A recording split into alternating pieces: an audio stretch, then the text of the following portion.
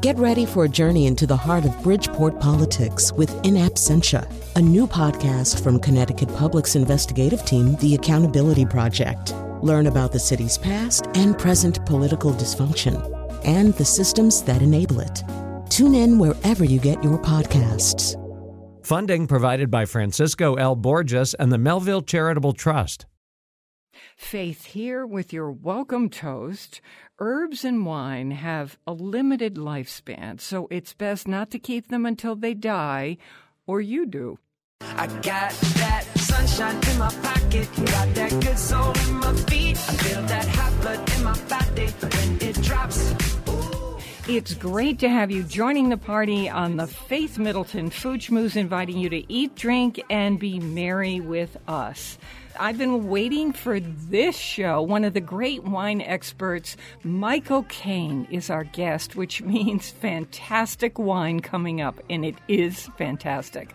Plus, the book you have to read, Why You Eat What You Eat, by a neuroscientist who says, for instance, that bringing our own shopping bags to the grocery store makes us buy more treats. We have a really good kitchen tip. Plus, Alex tells us how to make smashed cheeseburgers. I just like saying those words.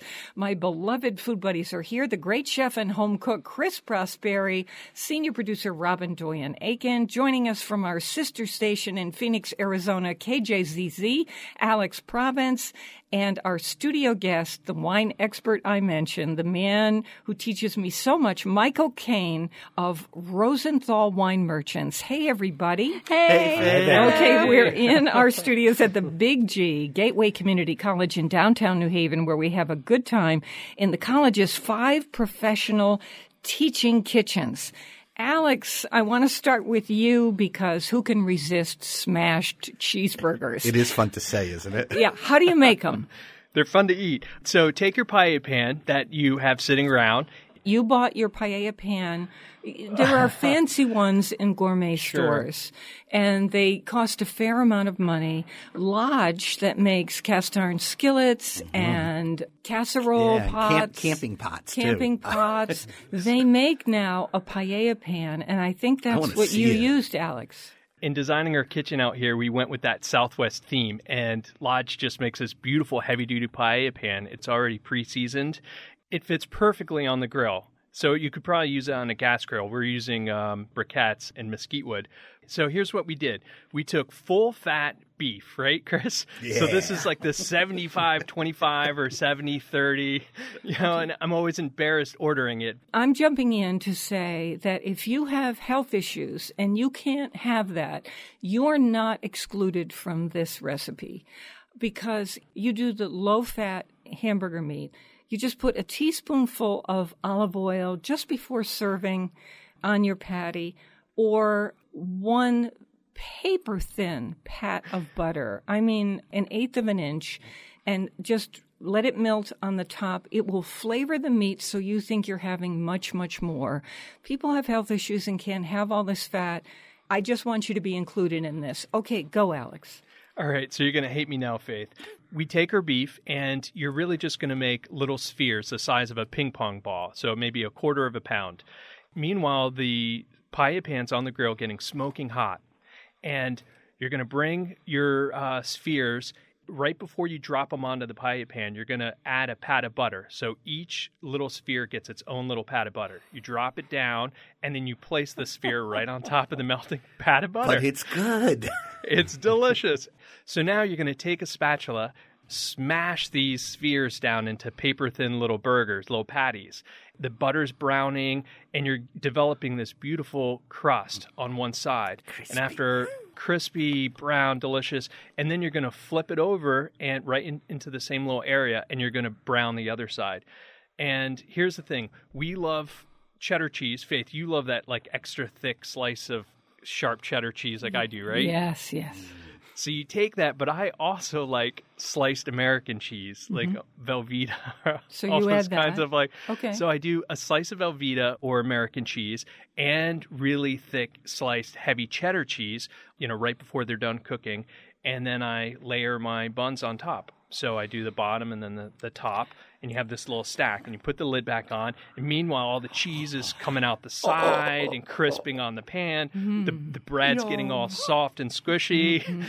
If you don't have one of those large paella pans to do this in, can we just do this in a cast iron skillet? Absolutely. The benefit of this paella pan is it's 15 inches wide, so you can fit 4 or 6 of these burgers in really easily, I can see that. and have enough room to get your spatula around. But you could use any sauté pan that can withstand oven temperatures is going to work out there, right, Chris? Yeah, and I like the idea of that one because if you had a 15-inch cast iron pan, it'd probably weigh 20 pounds, right? So the paella pan is still heavy duty, but it's probably a little thinner than their cast iron. Okay. And the best part is now paella pans love to be seasoned. So this is like really good for the paella pan. You're getting all that fat at high temperature. So next time you're going to make paella, you're going to have a really decent paella pan. I don't want anybody to be excluded if they don't have a paella pan. For instance, I gave mine away.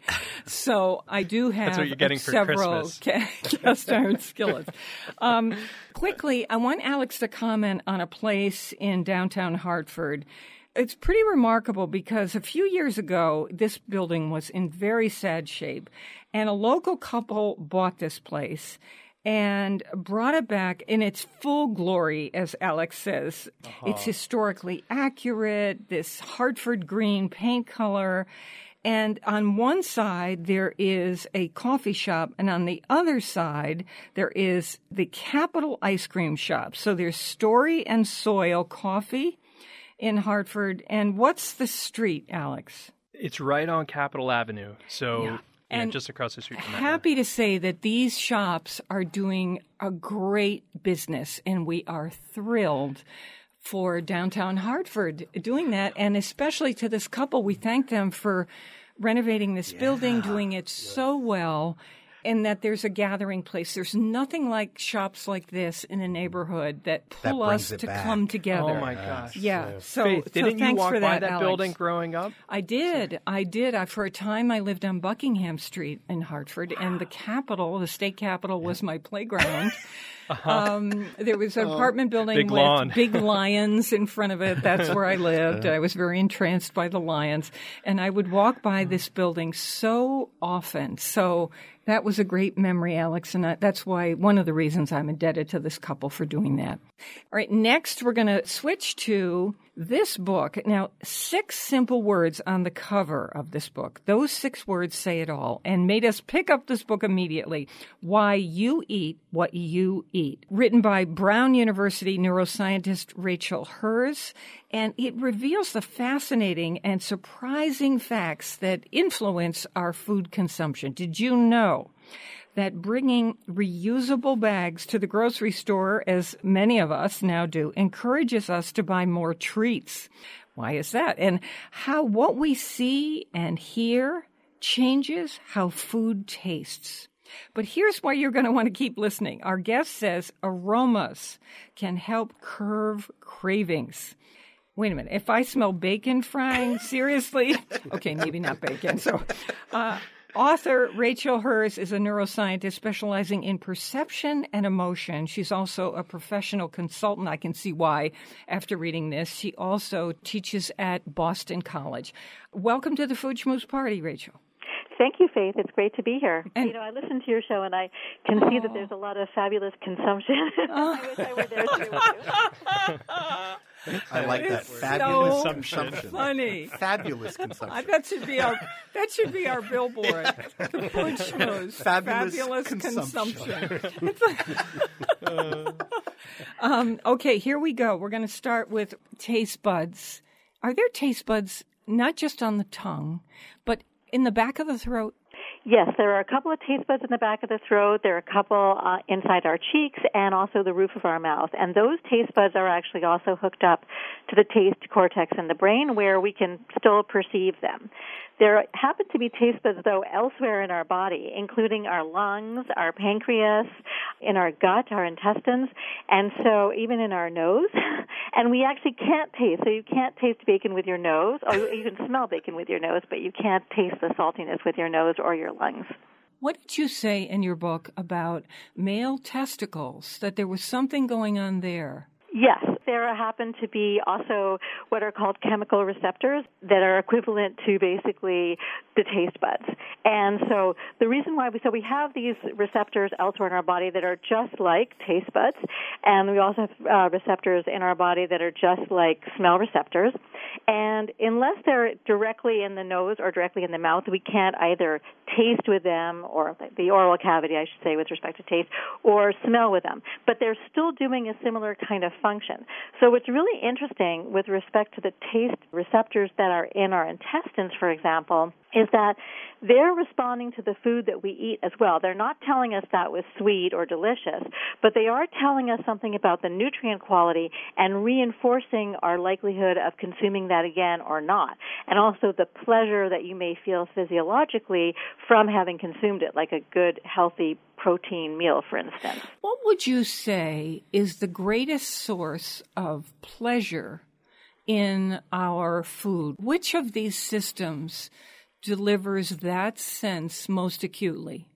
Well, because this is my personal favorite sense in general, and it is the one that is directly linked to the emotion and motivation centers of the brain, I will say our sense of smell. Because when it comes to food, taste is really extremely simple. It is salt, sour, sweet, and bitter, and some people include umami. I personally don't bring it into the canon for various reasons.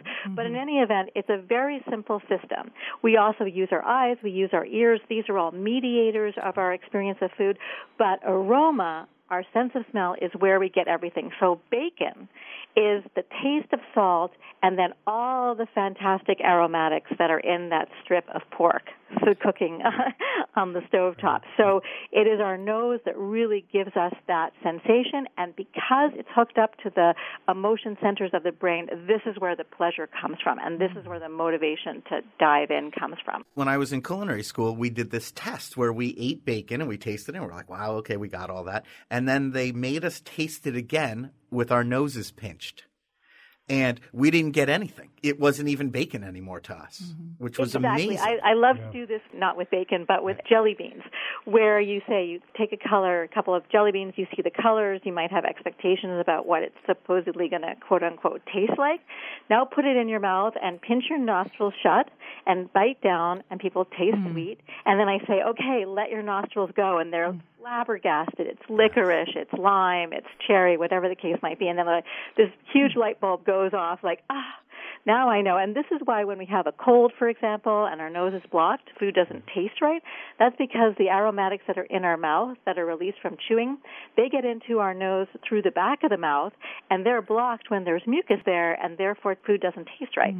So I want to bring Michael Kane of Rosenthal Wines into the conversation for a second, because in talking about this book, Why You Eat What You Eat, Rachel Herz, the neuroscientist, is with us. We start to get into wine. What comes into play when you're tasting a liquid? You know, we were going to be tasting some wine shortly. Michael, if I'm blindfolded, can I determine the difference between a white and a red? The short answer is oftentimes no. There are a lot of white wines that if you had them truly blind, you would pull it on your palate, and when you suck in a little bit of air over it, I was delighted to hear Rachel saying a great deal of what we're smelling is actually rising up into the back sinuses through your throat, and that's how you're encountering a great deal of the wine. You're really smelling most of it. A lot of the flavors that they taste, even in white wines, people would misconstrue as being a red wine. In your book, Rachel, you talk about that sense of how taste happens and this thing of going through the throat and then air comes in and then it kind of circles back out again. What would that mean in your world, Michael, about how to taste a wine?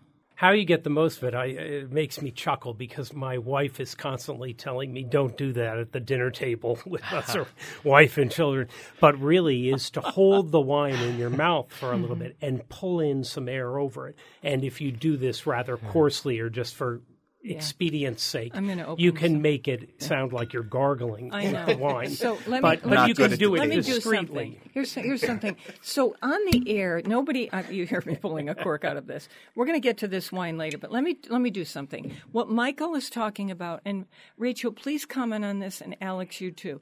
So can I just say, just as an aside, Yep. so what Michael's doing, this is exactly the first step you want to do, but it's actually the exhalation that enables the aroma to reach the receptors in the nose that produces that sensation. So bringing the air in, you're not going to actually perceive the aroma of the wine until you exhale. So you need that air.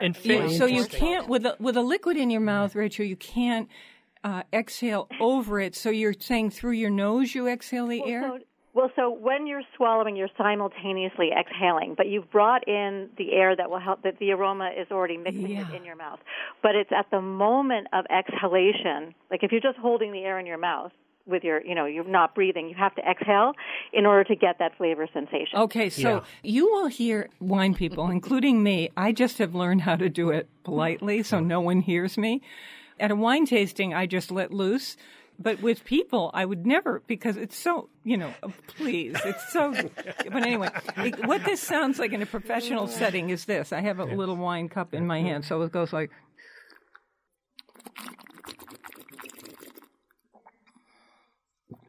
Rachel. Exhalation, right. Rachel's got it. Right, of course she does. This is what she does for a living. When I tried to swallow, I realized, thanks to Rachel, that air was coming out of my nose, and that's when the taste was overwhelming. And you always call that the echo, Faith. Well, some wines echo and some wines don't. Hey, Rachel, what would you say? Is that any taste buds in the back of the throat that makes that happen? So it's your nose that's really responding. So the taste buds are probably reacting for the most part with respect to wine. You're getting the sensation, which is more tactile, of astringency. That's actually just a feeling sensation. You're getting probably some sour. Maybe you're getting a little sweet depending on it. But everything else that you're experiencing, all the characteristics, the wet dog and the caramel and everything like that, that comes from the exhalation, which is the reason that aroma is then passing over the olfactory receptors in your nose. This is this is one of the funny ones. Wet dog is it really is something that is discussed among wine people. Let me see. Yes, animal fur, wet dog, pencil shavings, and cat pee. Yes, those are some of our favorites. The great master of wine, Jancis Robinson, once wrote an article in The Art of Eating and was talking about all the nomenclature and the terms. And the title was "My Saddle Sweats Vanilla." And I always think of that for the range. In your book, you tell a great story about a colleague, and I admire her very much, Linda Bartoshuk.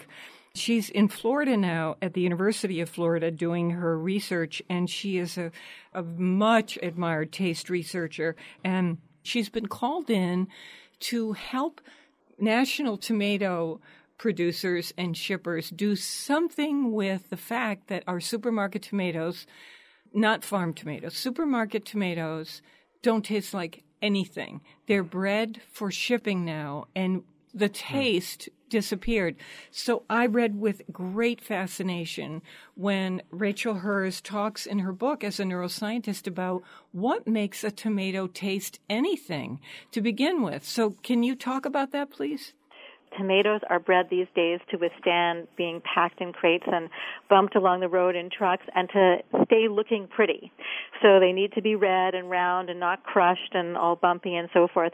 And as a function of that, the flavor profile of the tomato is pretty much dead. The way of potentially bringing it back is to figure out, especially with respect to the aromatics, because that's really giving you the flavors. And what's really interesting is Linda's research has shown that it's this really complex mixture of aromatics in tomatoes that taste great, and that not all these specific aromatics are by themselves things that we would consider that smell good. And that's the really interesting phenomena here, that we have this kind of synergy, and it's a similar kind of phenomena in perfumery, where you use some ingredients that by themselves are kind of funky, but in the mixture, because the whole is not the same as the sum of the parts, in the mixture when it comes to aroma, you get this really great flavor. And sort of trying to back engineer right now, this is what Linda's work is about, tomatoes that taste and have the flavor of the old-fashioned delicious tomato, and then can still withstand being shipped. Oh, fascinating. I want to get to this section, and I know people, when they heard me talking about this in the introduction, that they would say, get to that part. You call it, in your book, diet aromatherapy. How to distract ourselves, in a sense, from binge eating or cravings of any kind. I certainly have cravings from time to time, as most people I know do, and some people more than others. So tell me about what the nose has to do with this. So, well, the nose can do two things, and you also said in your introduction how if you're smelling bacon, it can be a great lure to wanting to eat some. And even if you're not at all in the slightest bit hungry, these delicious aromas are definitely motivating for food. But certain aromas can actually also help us resist eating. This is also, I wanted to say at the beginning, that you can't be in a real state of hunger because you should eat then. But if you're trying not to eat, after lunch, the donuts are there in the break room or whatever the case might be, you can use different aromas to help you get rid of that craving. Like what? Well, one of the things that has been shown in various studies is aromas which are connected with motivations to, let's say, eat healthy and think about food in a healthier, cleaner way, like fruit aromas, might help you not eat the donuts. So, for example, if you had the aroma of oranges or the aroma of pear, you might say, well, maybe I'll have an orange. Actually, I'm not really hungry. Forget about it, rather than going into the donut box. The other thing that aromas can do, and this really speaks to their power with respect to emotion and emotional memory that I've done a lot of work on, is how you could smell something, for instance, has nothing to do with food, but is an aroma which for you is personally meaningful. And sniffing it will take you down memory lane where you're totally not in the mode of thinking about food. Maybe you're thinking about a vacation. Maybe you're just reliving a really fond memory. And having that little break from the craving can disrupt those feelings of desire so that when you come back to reality, you've moved on and don't need to eat something. It's amazing. The sense of smell being tied to memory is one of the clearest and strongest. I mean, it is the greatest trigger for memory. Yes. I feel personally. I do too. And the way that Rachel Herz gets into this in her book is so utterly fascinating. I'm frustrated, actually, that I can't get into more of this because it's so fantastic. Why you eat what you eat, the science behind our relationship with food.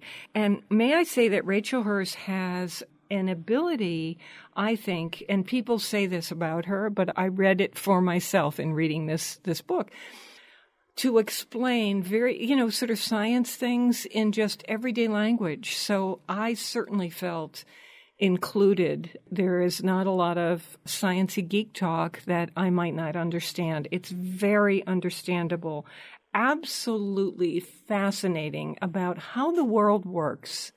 For instance, companies use what they do to appeal to us, so that's good to be in control of that information. And also why we do what we do and might sometimes get into trouble.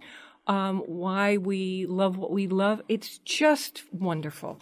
Thank you, Rachel Herz. Thank you so much for having me on. It was great. Okay. Hope you'll come back. I hope so, too. Okay, good. We have a lot more to talk about. Why you eat what you eat, the science behind our relationship with food, Dr. Rachel Herz. Information about the book at foodschmooze.org. Coming up, we have, for me, one of the great wine experts out there, Michael Kane, and he is from Rosenthal Wines. We have 3 fabulous wines to tell you about. More mouth-watering conversation and fun ahead on the Faith Middleton Food Schmooze. I hope you will make a charitable contribution to feed the hungry. We're online now at foodschmooze.org, and we'll be right back. I didn't know that I was starving till I tasted you. Don't need no butterflies when you give me the whole damn zoo. By the way, you do things to my body. I didn't know that I was starving till I tasted you.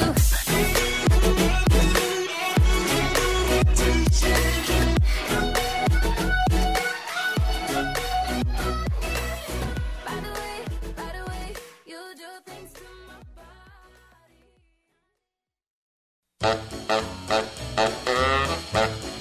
Beans and cornbread. Beans and cornbread. Beans and cornbread. Beans and cornbread had a fight. Beans knocked cornbread out of sight. Cornbread said, now that's all right. Meet me on the corner tomorrow night. I'll be ready. I'll be ready tomorrow night. I'll be ready. I'll be ready tomorrow night. I'll be ready. I'll be ready tomorrow night. That's what Beans said to cornbread. I'm Faith Middleton. Sign up for our free podcast or a copy of the show. It arrives in your inbox every week, and you can listen to the Food Schmooze on your schedule. Sign up for the first time at foodschmooze.org, and then it comes to you. I'm with my treasured food buddies. I do treasure them. Chris Prosperi, chef and co-owner of Metro Bis Restaurant in Simsbury, Connecticut. Wine broker Alex Province from KJZZ in Phoenix, Arizona. And Michael Kane of Rosenthal Wine Merchants. Here is a tip, everybody, from Cooks Illustrated. I love this. I've been trying to, I make fun of kale. It really is. Deservedly so. It just got to be too much for me. Kale salad, kale smoothie, and kale you know what? I don't know about you, but I got tired of how tough the leaves are, and I thought, this is ridiculous. I don't know who started mean. Yeah. All right. So in Cooks Illustrated, they gave a great tip. Sometimes you see a restaurant that says massaged kale, and gosh. I just burst out laughing. There's a masseuse in back just for the kale. No, I think, come on. Are you joking? It's like farm to table. Well, where else does it come from? It comes from a farm somewhere. Okay, but you know what? Here's a real thing. Cooks Illustrated said they got a tip from a woman named Deborah Bernstein. I think the kale is too tough as a green. She uses her stand mixer to massage kale for a salad. She adds the greens and the dressing. No, seriously. Okay. I think this is a good tip. Right. Adds the greens and the dressing to the bowl of the stand mixer and then mixes them on low speed, uses the paddle attachment. And what it does is knead the kale. And you think, really? But what that really does is break down the cell walls, and that's what makes us taste it as tender, the same way that we find lettuce tender. It is a completely different experience. So I bet a rolling pin would work too. Lay it out flat and use a rolling Chris, pin. Chris, would and just that work? Yeah. You know what? And I actually didn't believe any of this until I was sitting with a farmer. He had kale with him, and he took the kale and crushed it and rolled it in his hands, and he kept rolling it and rolling and rolling, and it was done. He goes, now taste that. And it was a totally different thing than the kale fresh off the stalk and try to eat it. It was two totally different things. Huh. So it does work. Should we bring in the mixer and the paddle and try it? So I have one of those. Sometimes it's just a pain to get out the big food processor. So I have actually a couple of these mini food chopper things. And I was thinking, well, what happens if I put it in there and chop it up really fine? What do I care? Whether it's big or little? And would that work? Probably would, but it would be more like a shredded slaw at that point. But you know what the bottom line is? The bottom line is kale is really healthy. We've known this all along, so no matter how you eat it, it's a good thing to eat. Packed with vitamins. It goes great in soup. Chicken soup, I think, is the best place for it, like the Portuguese do. Do they? Yeah. Okay. Yeah, they make that green soup. So Michael Kane, who's our guest next, is from Providence. I lived there once too. Huge Portuguese community. Mm-hmm. So you've tried their food and their... Definitely. The kale and garlic broth soups that they'll make in the Portuguese. Sopa Portuguesa. Delicious. Sopa. Portuguesa. Okay. Warren Avenue in East Providence. That's right. Road trip. Right. And New Bedford. And Provincetown. Well. Another one. Sure. It's big communities. Okay, and great restaurants. In the same issue of Cooks Illustrated, I thought this was a particularly good issue. They tasted basmati rice. Ooh. Testing brands, and they said the most highly recommended by them is a brand called Dawat. D-A-A, so two A's, D-A-A-W-A-T, Dawat basmati rice. pleasantly chewy, long, elegant, distinct, intact grains, a nice bite, Indian-grown rice, fragrant, tender, perfect when eaten plain or in a pilaf. It's what they use in chicken biryani in Indian restaurants.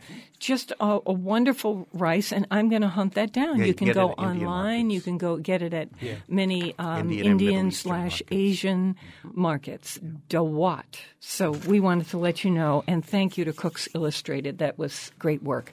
I'm going to take a quick break now. It might not seem as long as we usually take in our second segment, but it's because I want to leave a lot of time for my next guest because it's a treat to have him on the show. Michael Caine, one of the great wine experts, in my opinion.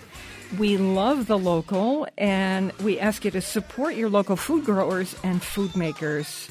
You know I'm excited about this, so don't go away because we have 3 fantastic wines to tell you about, all affordable and one doozy. Stay with us.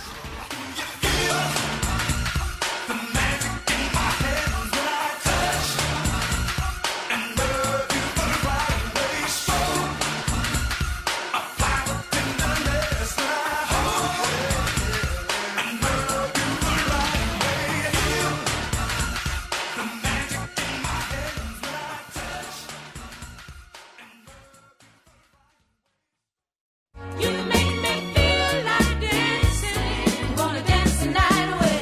You make me feel like dancing. I feel like dancing, dancing, dance the night away. I feel like dancing, dancing. This is the Food Schmooze Party, offering the richness of life and coming to you in Connecticut, Rhode Island, Massachusetts, and New York. New York including Westchester County, the east end of Long Island. That means the Hamptons, too. The senior producer is Robin Doyen-Aiken. And to hear the show on Connecticut Public Radio, it airs Thursdays at 3 and 9 and Saturdays at noon. Podcasts and our curated recommendations are always online at foodschmooze.org. Whenever I travel to New York, New England, and many other places in the country, really, and I visit a wine store that I know or I don't know. This is true. I mean, I do this. I ask immediately if they have a Rosenthal wine section. And I ask because, without exaggeration, I have never been disappointed in one of Rosenthal's imports, red or white. I've never been sorry about the price, low or high, if I can afford to pay the high. Every single wine from this producer has been worth it to me, and that's about trust. And so I was very excited when one of my, most knowledgeable people about wine, Michael Caine, said, sure, I'll come on the show from Rosenthal. Michael, what is Rosenthal called? Is it an importer? It's an importer. An importer. So you go to the vineyards and you taste the wine and you say, we're bringing you over here. We source the growers and have worked with many of these growers for now 40 years. If you read about what Rosenthal's philosophy is, it is to find the midpoint between finesse and power in a wine. If you love wine, you're going to know exactly what I'm talking about. And if you're new to wine or you don't really know all this stuff that all of us talk about, but you just say, well, that's good or that's not good. It is something that is so important, this finesse and power, because it has a subtlety. It's like a friend. A person has the ability to be subtle and nuanced, and also the exuberance of either power or joy or sadness. It's like a well-rounded person, a well-rounded wine. We look for the same things in wine sometimes, although you heard from our last guest that there are taste buds involved, and that explains why you like what you like and I like what I like. If you don't like something, you are entitled not to like it. But if you're someone who has a kind of a palate that works easily with things, we're just trying to turn you on to things. We just think that wine, no matter what you like, is the most wonderful experience because it is truly a living, breathing thing in that bottle. Still changing, even in the bottle. Okay, here we go.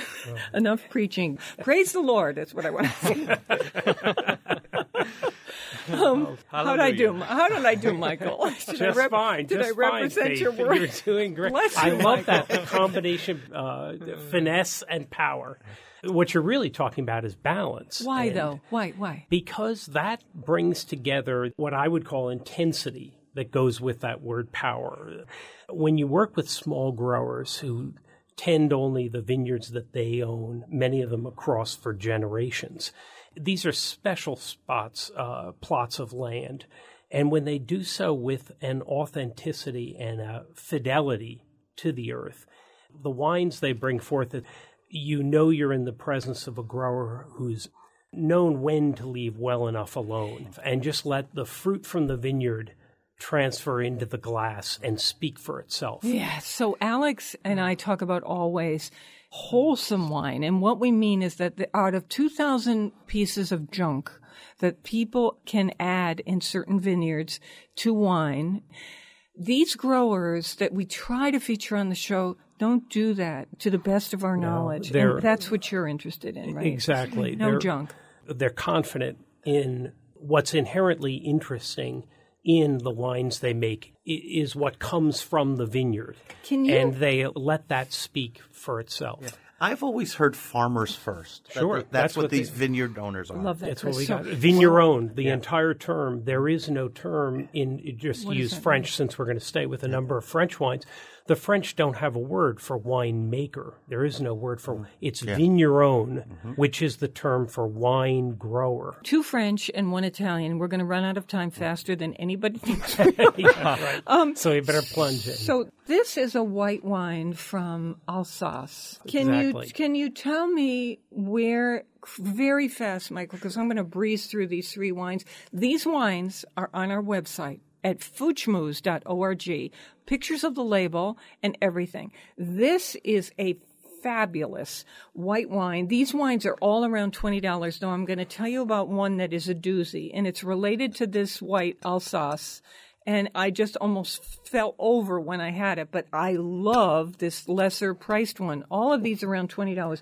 So can you say the name for me, because I'm going to not So the too name well. of this wine is Côte d'Amerschwier. And it just is that means the vineyard? That is actually telling you where it's coming from. It's coming from the village of Amerschwier that's in the very heart of the center of the vineyard area of Alsace. But I should anchor where we are in France. You're in the far northeasternmost corner of the country. Near Germany. And right near Germany, but you're on the west bank of the Rhine. You're hemmed in between the Vosges Mountains and the Rhine River. The name of this wine is Domaine. The name of the domain, the estate that produces it, is Domaine Maurice Schoch. That's pronounced Schoch. You have to look. You have to go to our website, foodschmooze.org, and you have to show them the picture and spell it. Don't be afraid. That's what I would do. The Côte d'Amerschwier comes out of a tradition in the village of, as we were talking about, all of these finest villages are tucked up against the Vosges Mountains. And as the Vosges Mountains drop in to the Rhine River plain, behind the villages in the lower lying areas, or at least around Amerschwier, they have this tradition of planting field-planted blends, pulling in the grapes all together, a multiplicity of grapes, and vinifying them in a field-planted blend. Yeah, so here's what he's saying. In this region of Alsace, up high are the fancy schmancy ones. Down below is this one he's talking about where people get together and plant. This winemaker is down in the lower region. That's why it's $20 and not $35, $50, $100. And it is absolutely delicious. The total fall, I'd be having this as my white wine. So go to the website, foodschmooze.org, around $20. How would you describe this? This is a dry white wine, but has a richness to it. And I'm trying to understand what makes that happen. So on the one hand, there's that dry, beautiful white wine quality.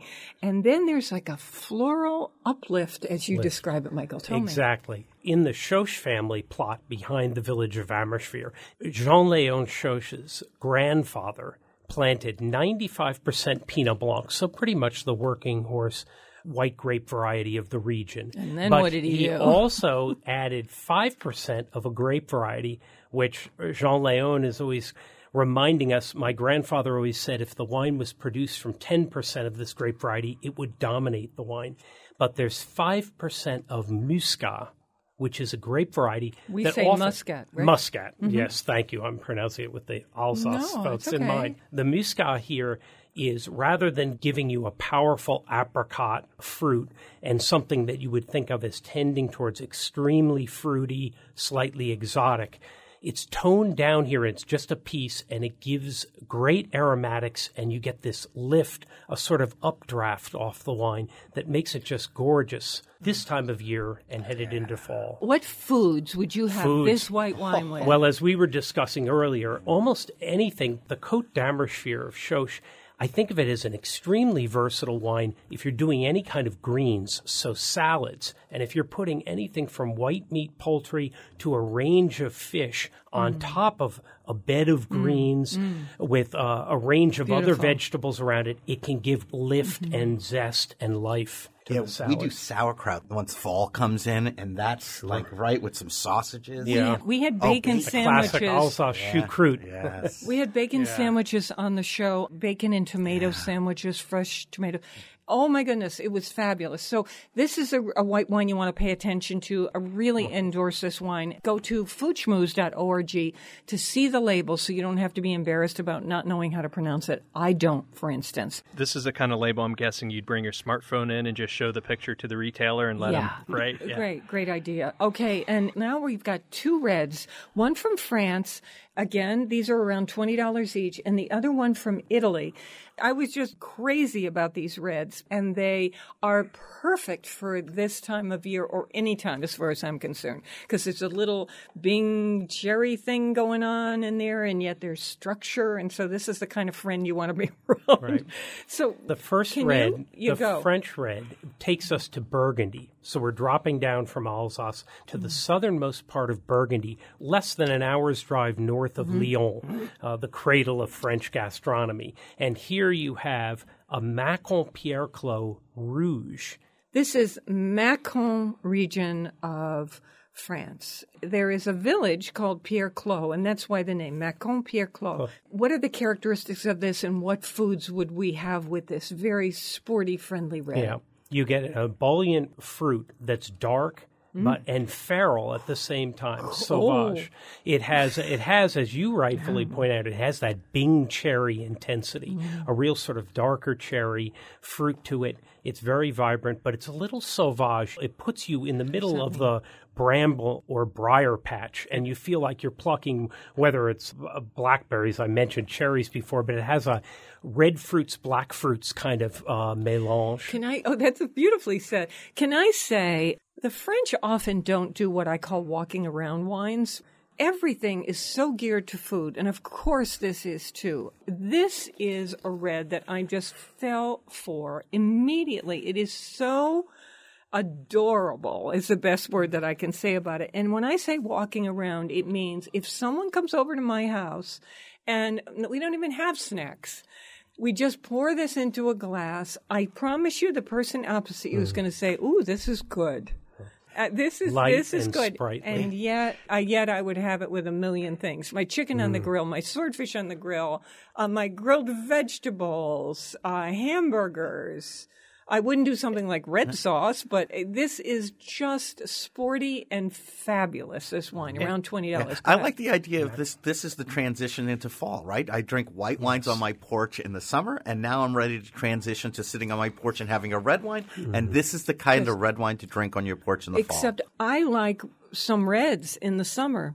I would put 5 to 10 minutes of chill on this wine. Certainly. Right. Sounds like a great Thanksgiving wine, too. Serious? Right? Perfect with turkey. Supple, right. alive, Although I'm going to give you another wonderful. one, perfect with turkey. Okay. So, Faith, you know how Dr. Herz was talking about how tomatoes have lost sort of all their essence? When Michael mentions like sauvage and feralness, this kind of reminds me of those sensations that when they're collective and all together make the wine, right? There's a vibrant fruit to this wine, but the wine remains lithe, supple, and I love, Faith, your term, sporty. There's a lift, there's an energy and drive to the wine across the palate that keeps it very refreshing. I'm guessing it's nice bright red.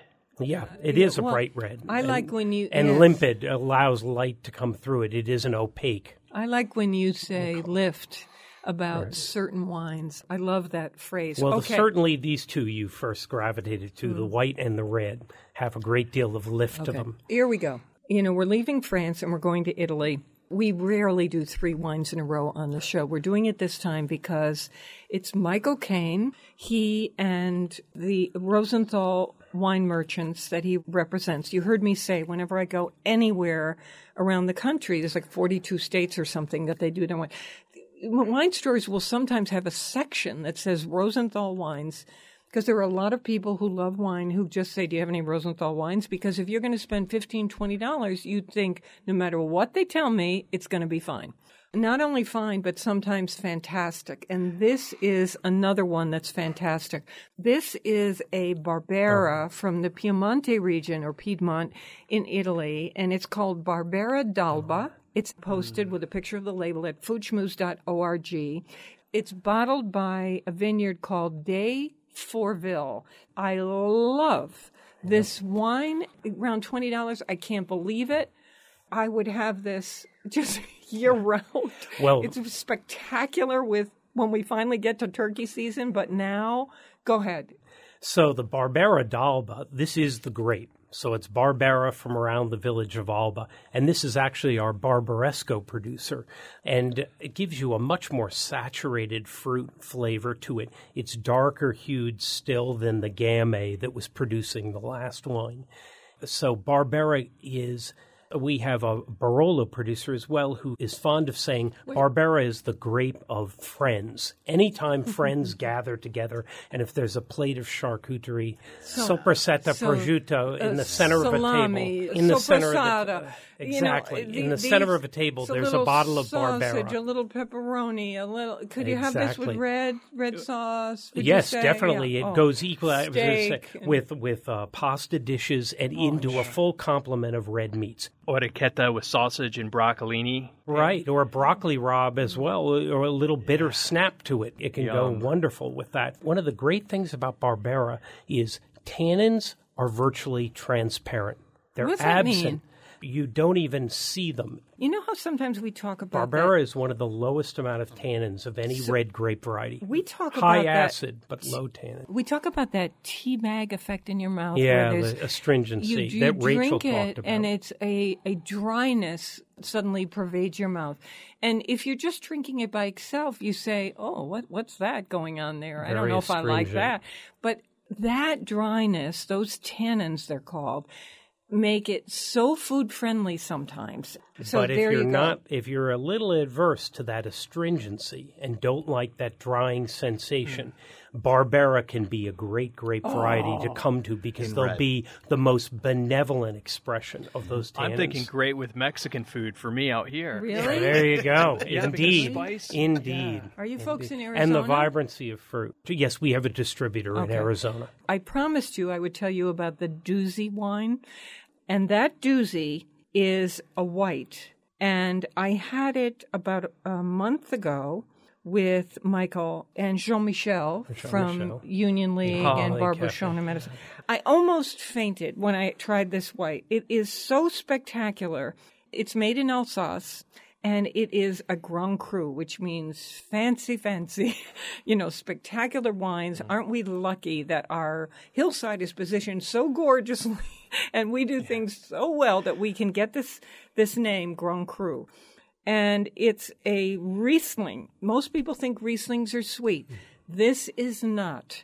It is a dry one, but with that floral quality in the nose and a little bit of acidity. Honestly, it will sweep you away like a great novel.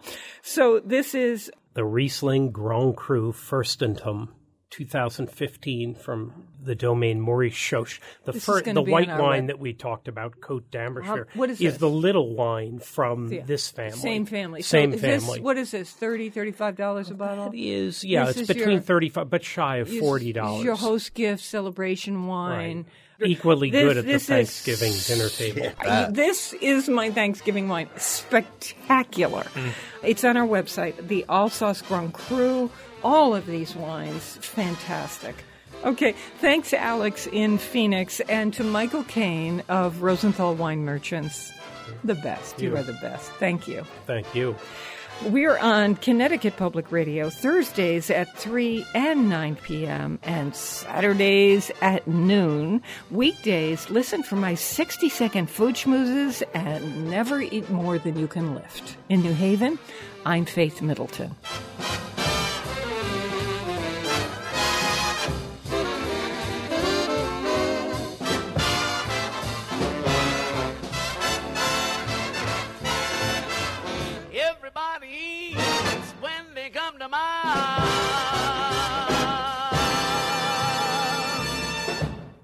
Hey, don't want the party to end? Well, neither do we. Talk with us anytime online at foodschmooze.org.